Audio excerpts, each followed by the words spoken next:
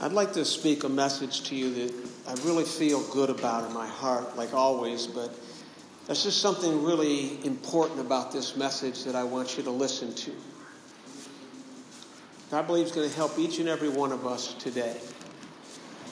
The message is entitled Security.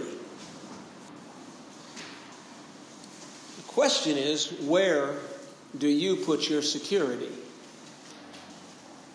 We have to think about that for a moment. And let me read this scriptures to you found in Matthew 7:24 through 27.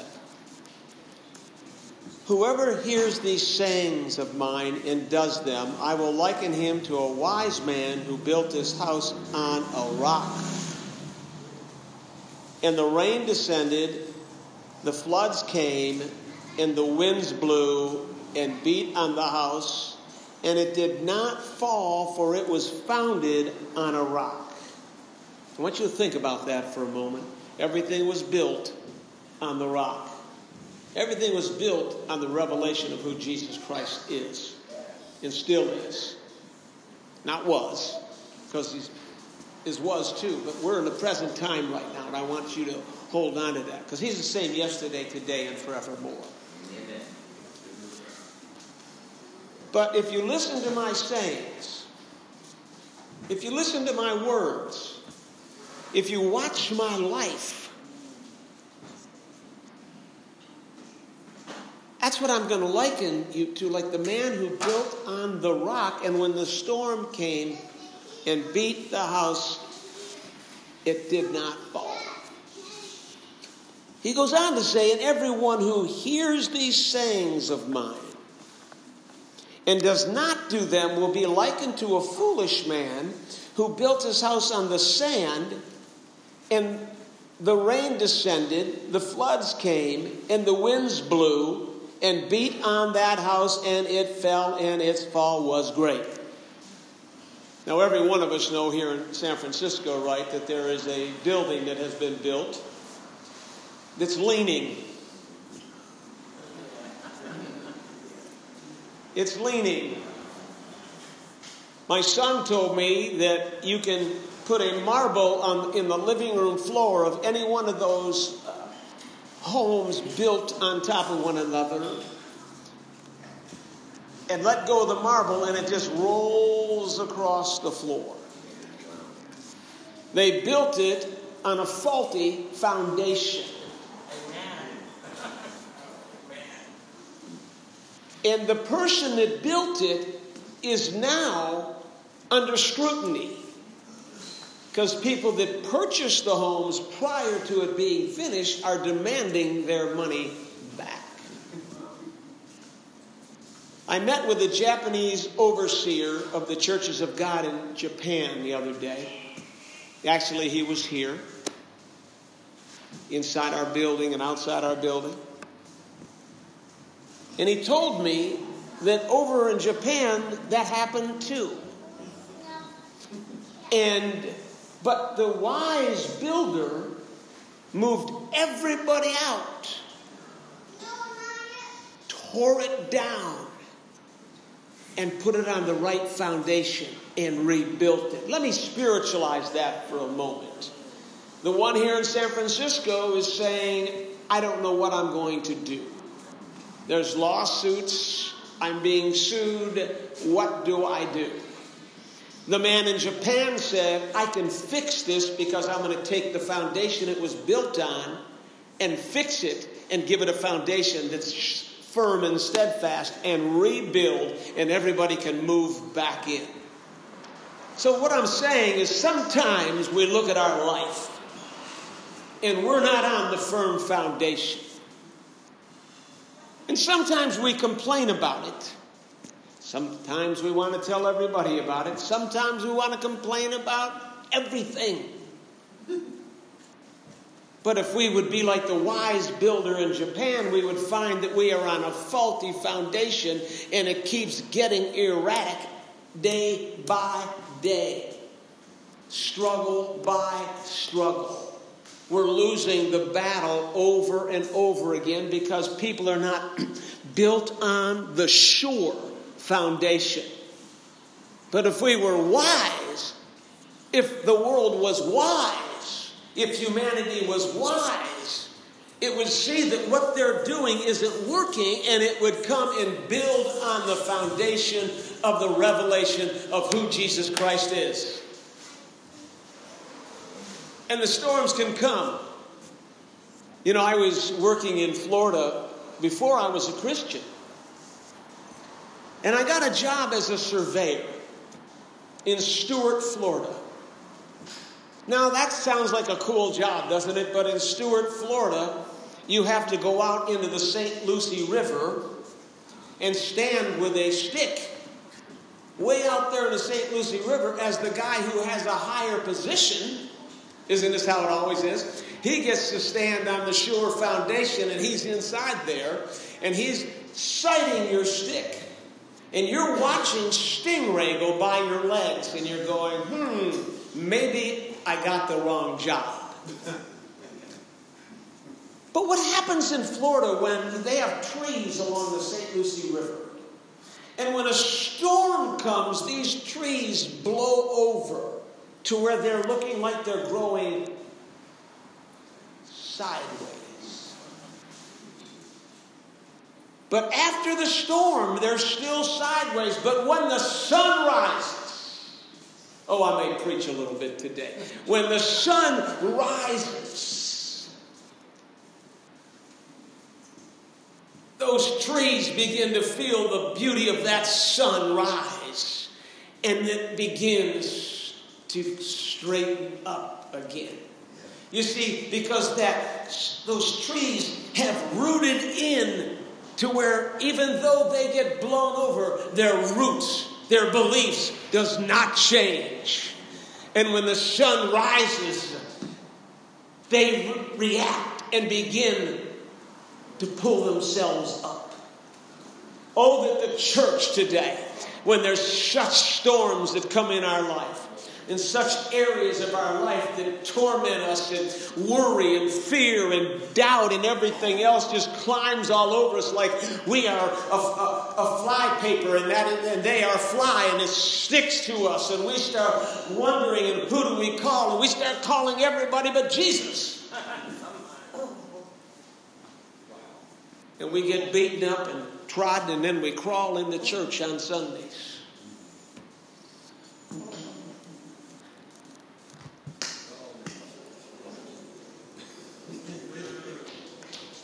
I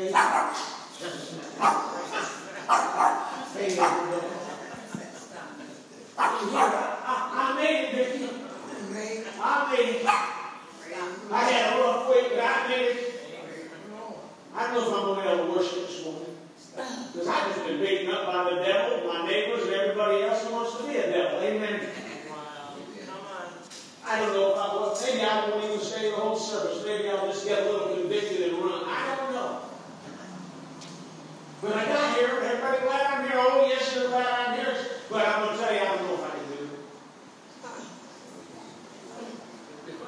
I'm going to get on the chair. Oh, boy, I feel a little better now.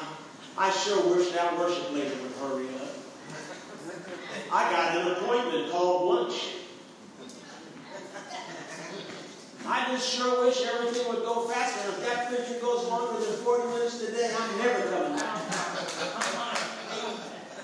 I'm so beaten up, and all you can hear is what you are and not what Jesus is. Every worship song tells us what Jesus is. Every word of the Bible tells us what Jesus is. And if we just absorb what the worship is and absorb what Jesus is, we'll start to rise up out of our seats, and we'll start to rise up and strengthen up our spine and lift our hands and lift our chins, because we remember that He is the lifter of our chins. Amen. He lifts our chins. Amen. He brings us to that point to where we will understand that whatever we're going through, He can pull us through. Amen. Did you hear what I said? Whatever we're going through, He can pull us through. He surrounds us with his love, and he pours his peace into our lives. And he strengthens us to where we're able to stand strong in the Word of God and the knowledge of his presence. I want to say a surprise to everybody today, that when you walk out of the outpost today, he's walking out with you. He's going home with you. And when you go through a problem, he's going through the problem with you.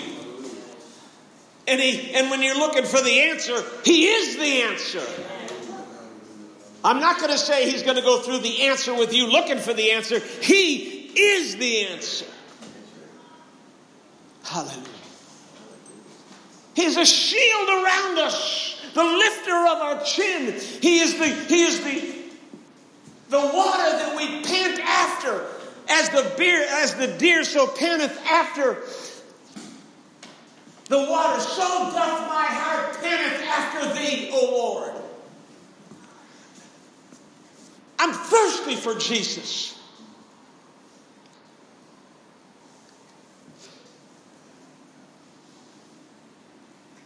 Common building blocks that we build on today that are faulty. Number one is employment. We think our job is going to get us somewhere.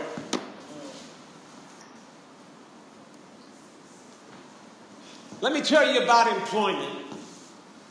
If you're late more than 3 times, you're out of employment. If you don't agree with everything, you're out of employment. If you are a troublemaker on the job, you're out of employment. And when you get to be my age, 39, as Jack Benny, some of you remember Jack Benny, we used to say, I'm 39 years old. When you get to be my age, you're out of employment. And do you know that most people in America do not have proper retirement? So now you're out of employment and you have a Social Security check, and that check is smaller than what your mortgage or rent is. Doesn't sound like a sure foundation to me. Not at all. Employment is full of people that want to get your job. In the corporate world, that's what it's like. Who can I climb over to get to the highest position? Sometimes I see this in the church, and it scares me that the church acts like it's an employment. If I can get close to the leadership, I can be lifted up. If I can rub shoulders with the pastor, maybe he'll recognize how great I am. Well, what do you get that? You know what? Let me tell you. What did the disciples' mom do?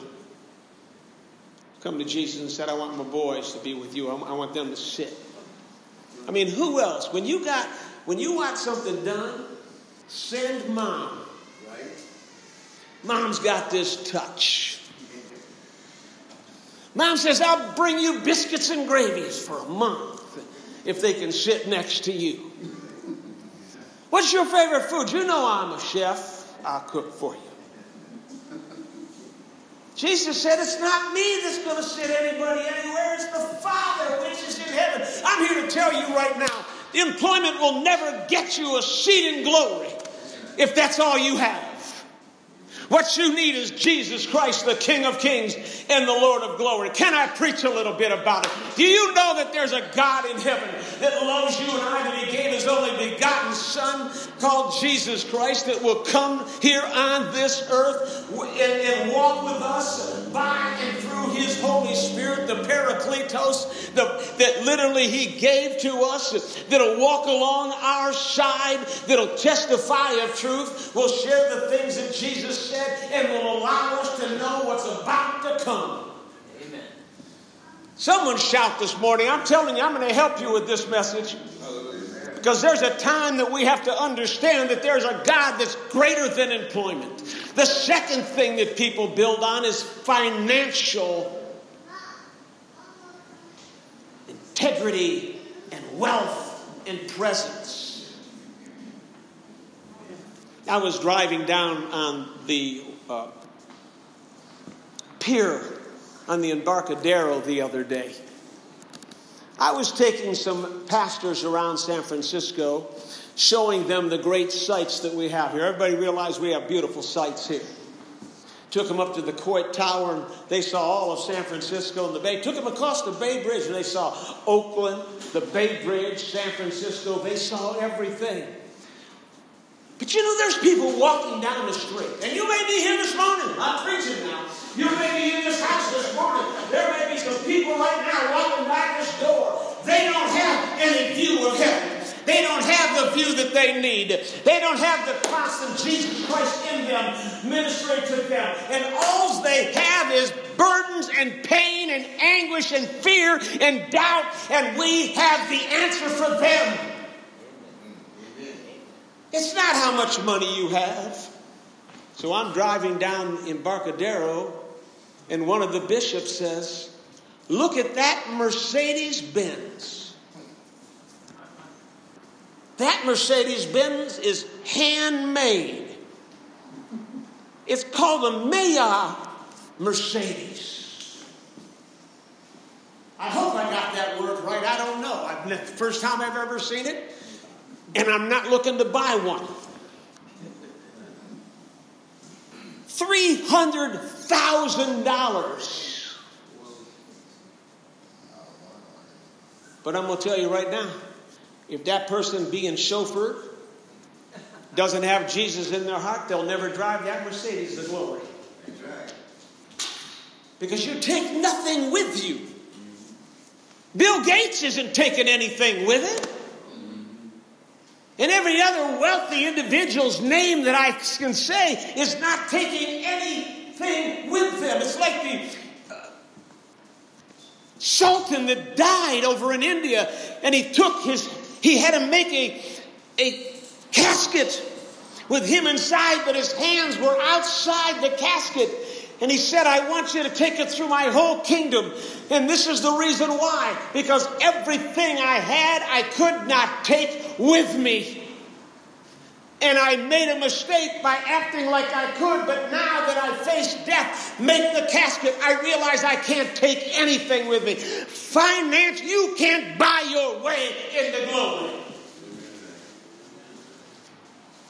Oh, that the church world would stop trying to buy her way into position. Would stop trying to say, "I've got this much money. If I give it to you, will you do what I want you to do?" If we would stop thinking in the results of what money can do, and we would start thinking in the results of what Jesus can do, we can see San Francisco turned upside down. Amen. Amen. Praise God.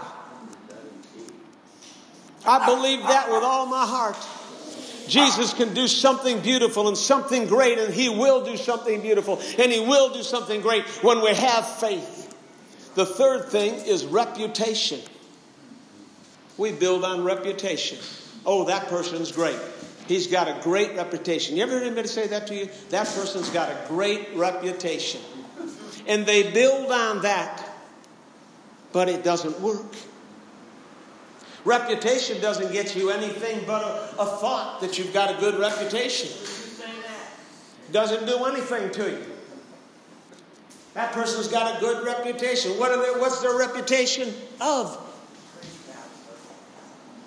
Am I preaching this morning? Do you understand that reputation, employment, financial integrity, financial status, and reputation, you bind all three of those together, you still don't have what you need to get to heaven. And you start to build on a reputation that I'm such a good person. I got a good reputation. You can trust me.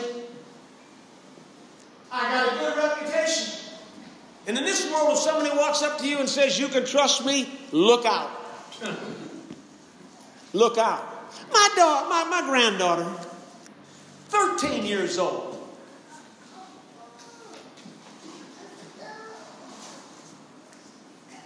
got an Instagram account. I am unhappy. And on the Instagram account, she got invited. She won an iPhone 11. And she said, Poppy, all I do is have to call this number and they're going to go ahead and send it to me. I said, stop! Don't you dare call that number. That's a scam. I don't know who's going to be on the other end of that. Some sex offender, I don't know what it would be on the other end of that. And all of a sudden, you're going to think you're getting an iPhone and you're not going to get an iPhone. She said, oh, please, Poppy, let me do it. I said, no, do not do it. I said, this is what I said. I've been around a long time. I'm 39. I've been around a long time. You know, wisdom helps you sometimes. It's like those letters you get in the mail that says you have won a cruise. Call this number. And you may not get the cruise, but you get 3 other presents underneath that. I take it to the shredder and I put it in there. Because you know what? Don't believe the lies of this world. Amen. To help build your reputation. Amen. You're wonderful people here. You're great people. You're in church on Sunday morning. Can I say that again? You are in church on Sunday morning. Do you know most of California is not going to church anymore in Nevada? Less than 10% of our whole community of the state of California, Nevada, of all the populace, less than 10% are attending church on Sunday. Man, I feel like preaching. I want you to catch this morning. I want you to understand that there is a devil out there that's trying to make us build on employment, financial status, and reputation. And then the fourth thing is we live in a world that's called technical. I mean, people running out buying this phone and that phone, this computer, face recognition. And people are building on their technical skills. They don't want God. They want a job at Apple. Let me tell you something. Apple's not eternal.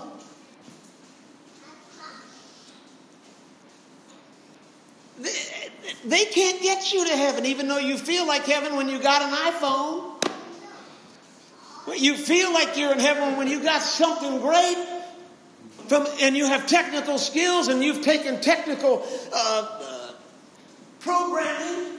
Let me tell you something. Can I tell you something? I'm going to sit down and tell you something. When I came into the ministry in 1976, when I took my first church in 1981, this guy visited my church, and this is when computers only had 1 megabyte of RAM, a green or amber screen. And you ran a program called DOS to get everything going. My first computer cost me $1,500. And what I did, I'm going to be honest with you, when I got that computer, I went through the computer builder's building, and he looked at me like this, and I went, oh, thank you, Jesus. Praise God. Praise God, I'm getting a computer. Hallelujah to the Lamb. And I began to thank Jesus. Right thing to do, I guess. I didn't know where I was getting the money, but he was building it for me. I was thanking Jesus for the money.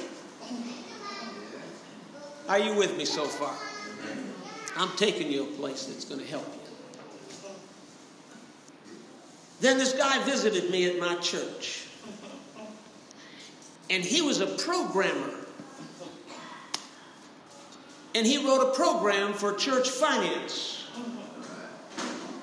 Then I did a revival down in Lompoc, California, and I met the guy, believe this, it's true, I met the guy that coded in C, that sent the rockets up all the way up from Lompoc, and they were coded in C programming to when they got to a certain time in a certain place in space, they would bend back and come back to the earth and land at the location that they were coded to do. Can I tell you something? I have a technical mind. I fell in love with C. He gave me my first disc. Here, take this. This is C. Go home and learn it. I went home and started learning C. I learned VBA. I went to school at Cabrillo College to learn more. But every time I try to do this, the Holy Spirit comes to me and says, so, I called you to preach. You are a Pentecostal preacher. You don't hold back. You preach revivals and you preach across the world. And so, you're going to sit in front of this computer down your basement and learn to code for 15 hours a day when there's souls out there that need to hear the Word of God. And I looked up to heaven in my heart. I said, oops. I made a decision. I can build on this technical skills because I'm good with numbers, really good with numbers.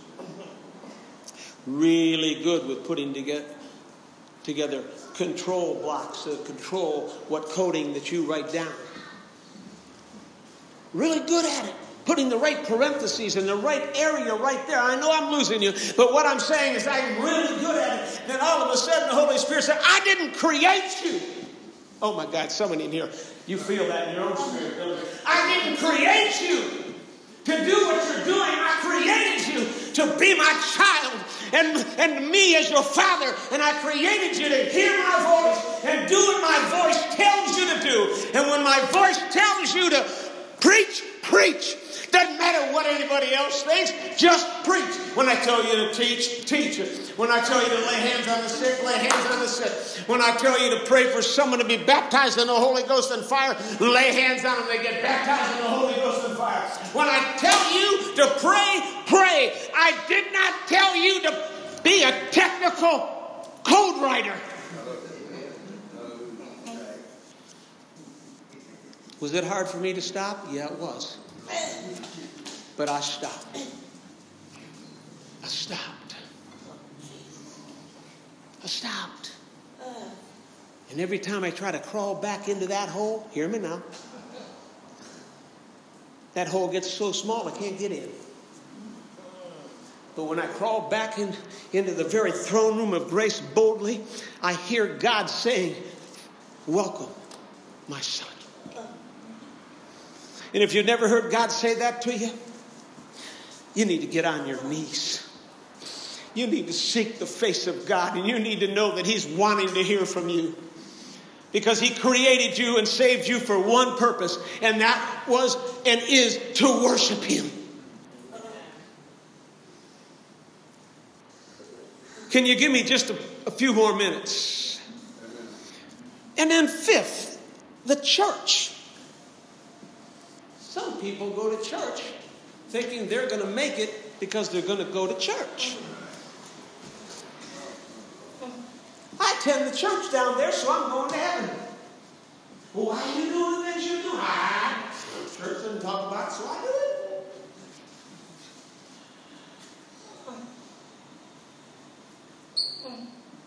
You're drinking so much you can't even talk to me. Why are you doing that? You say you're going there. Church doesn't say anything about drinking. I'm going to tell you don't drink. Don't do drugs. Don't gossip. Don't judge. Don't criticize. Don't sow seeds of discord. Love your neighbor. Pray for your church. And ask Jesus Christ to come into your heart. Amen. The church, I'm saved. My daddy and my mommy attend here.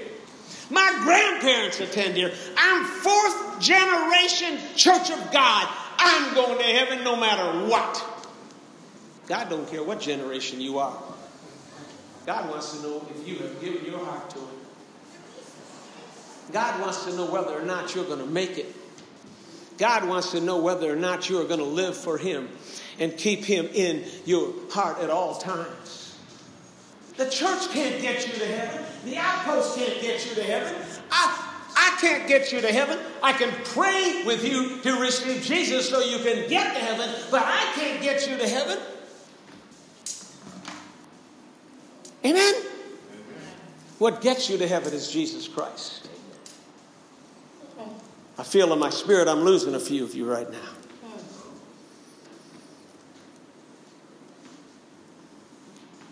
The only security is Jesus. The only security we have is Jesus. He gives us a refuge, a place to come and hide, a place where you can come when the world's after you and people are after you and you feel like you don't have any friends anymore. You feel like no matter what you're trying to do for the King of Kings and the Lord of Glory, people are pointing fingers and they're talking about you and they're making you feel lonely. I love Carrie Joby's song, "You're Not Alone." You're not alone. I love Shirley Caesar's song. My favorite song of all gospel songs is "Hold My Mule."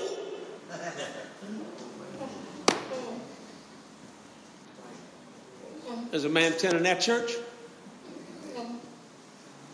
Church is going on and he starts shouting. His legs start moving. And that old church says, "What's going on here? What's he doing? Brother John, what are you doing? You got to stop that." So he goes home. He's up on his land plowing. And they drive up and they say, "Brother John, we want to talk to you. You can't attend our church anymore. You can if you stop your shouting, you stop your praising, you stop your acting up in church." And Brother John looks at those elders of that church. He said, "You see this land that I'm plowing? God gave me this land. Let me tell you about my children. They're all in church. They all know Jesus Christ. And you tell me I can't shout?" He says to them, "Hold my mule, because I'm going to shout right now." I wish people at church would start to shout again and praise God again and tell whoever's keeping them from doing it, "Hold my mule."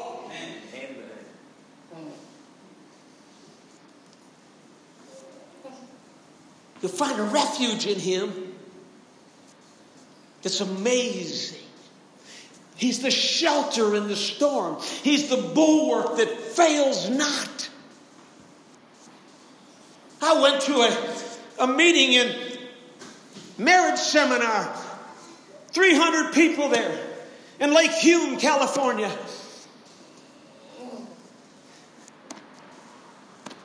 It was Baptists and Pentecostals. Well, I'll just tell you. During worship, the Pentecostals were raising their hands and shouting, and the Baptist folks were like, wondering what we're doing. I'm not making fun of them. I'm just saying that's what it was like. Y'all know what I mean? Raise your hand. If you don't know what I mean, I'll explain to you later. And out comes this quartet. 1, 2, 3, and the fourth one comes out, dragging his legs on crutches. Dragging his legs. I found out later he had a leg disease that every year it had to be repaired, and he would only get 3 months of being able to walk pretty normal. But after 3 months, the next 7 months, he would be dragging his legs. And he comes out there, he was the bass singer. They were a wonderful quartet. Tim LaHaye was the guest speaker. It was a powerful, powerful conference. And they start to sing. And I've kept my eye on this man. What's he going to sing? What's he going to say? And out of his mouth comes these words. "My God is a bulwark that faileth not." remember that? That was 40 years ago. How can you remember that? Because it imprinted my spirit in my mind. My God is a bulwark that faileth not. He never fails us. He's a bulwark around us. He's watching out for us. The enemy can't get in because he's a shield and a buckler. His name is a high tower whereby we can run through it. Find safety. Someone shout in this house. Amen. God is what we need in our lives. Amen. He's our friend who sticks closer than a brother. Yes. I know some of you in here, I'll say it, I've had friends fail me. Oh, yeah.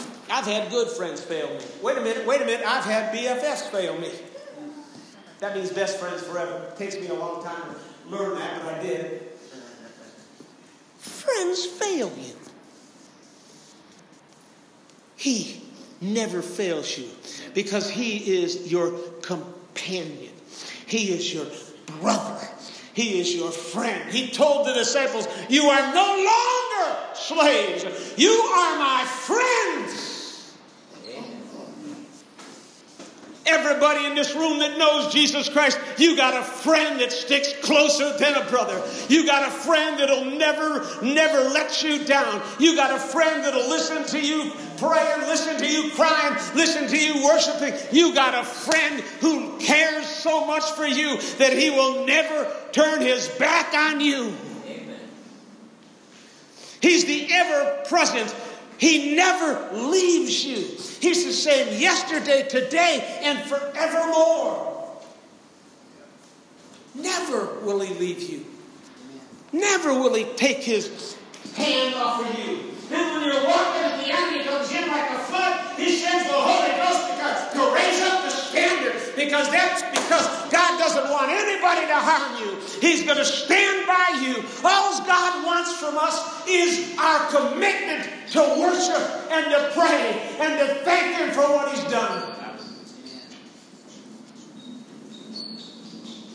So they tell me in church, if I don't pay my tithes, I'm not going to go to heaven. I don't know where they get that from. I never heard that sermon on the cross. Anybody heard that sermon on the cross? Did anybody hear that sermon on the cross? He didn't. I can hear it now. Right before he says, Father, into your hands I commend my spirit. And right before he says, it is finished, he goes, and Lord God, Father of all, I'm just going to say it out to everybody that's listening right now. Pay your tithe. Pay your tithe. No. What he's saying to all of us today is, hear me. I want to love you. I want to never leave you.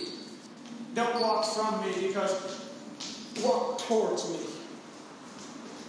If the storms get rough, make sure your foundation is on me, because I don't want you to falter. I want you to be wise builders. I want you to do wise things in this kingdom that my Father has created. I came to make a way for you, a way into the very presence of the Father. No man cometh unto the Father, lest he is drawn by the Spirit, and the Spirit draws you to Jesus, and you confess to Jesus who you are and what you've done, and he forgives you. The Bible says this, and I'm going to close. The Bible says this, that he's in the Old Testament, he says that he throws your sins into the sea of forgetfulness. Hallelujah. The only reason you remember sins is because the devil comes by and reminds you of what a sinner you are. And because of our spiritual...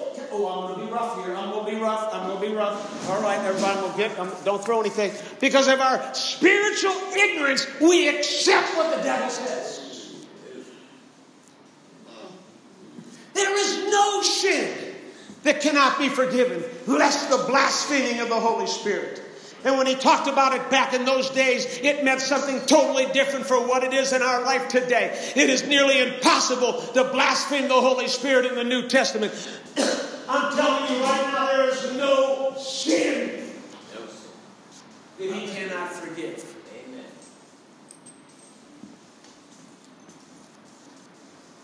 I got to turn the dial down because I got this preacher running in me right now. Hear me now. He is steadfast. Amen. He is unwavering. He is always there. And if you're backslid today, if you're doing things you shouldn't do, you're backslid and you know you are. When you go to him, hopefully today, I pray that you'll come up to this altar today if you're backslid. Let me tell you, where you left him, he is still there at that point waiting for you.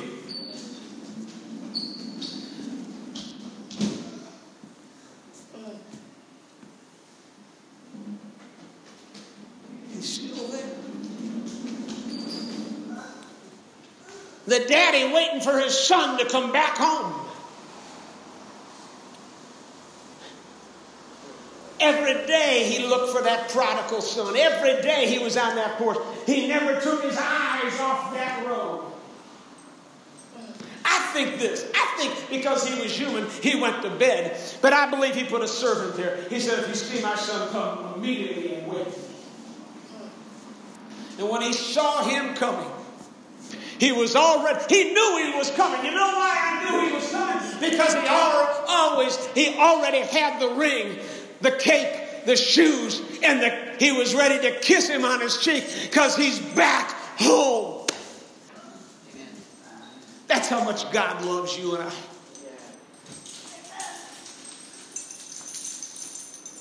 That's how much he loves us. He's unwavering. He's steadfast. The only security is Jesus. Firm support withstands storms. Withstands storms. He's the promise keeper. He cannot lie. How many's been lied to in your life? If you didn't raise your hand, I'll raise both of mine. I've been lied to in your life. But God has never lied to me. Neither will he ever lie to you. Because when he tells you you're saved, you're saved. Don't matter what anybody else thinks. Because you gave your heart to the Lord. He says, you're saved. You're a child of God. He doesn't lie to you. Lastly, he gives you the comforter who comforts you in the deepest of sorrows, in the deepest of pain, in the deepest caves of doubt, in the rivers of worry that you never know what channel you're on in these rivers. He, just like he did with Peter, when he fell into the water, he could have said, "What are you doing, man?" He could have gotten a boat and said, "Come on, swim back. Come on." No, he didn't. He lifted him out of the water. You know how big Peter was? He was a big boy. Jesus wasn't a big boy. He did a lot of fasting and praying. Lifted him out of the water. Set him on the rock. Which is the revelation of who Jesus is. And the boat. A signification and a spiritual statement of who Jesus is. He is our boat. Our rock. And they said, "Jesus, how do we do this? Where do we can get this faith? He said, have faith in God. Have faith in God. So this morning, I want to ask you, what are you building your security on this morning? Where's it founded in?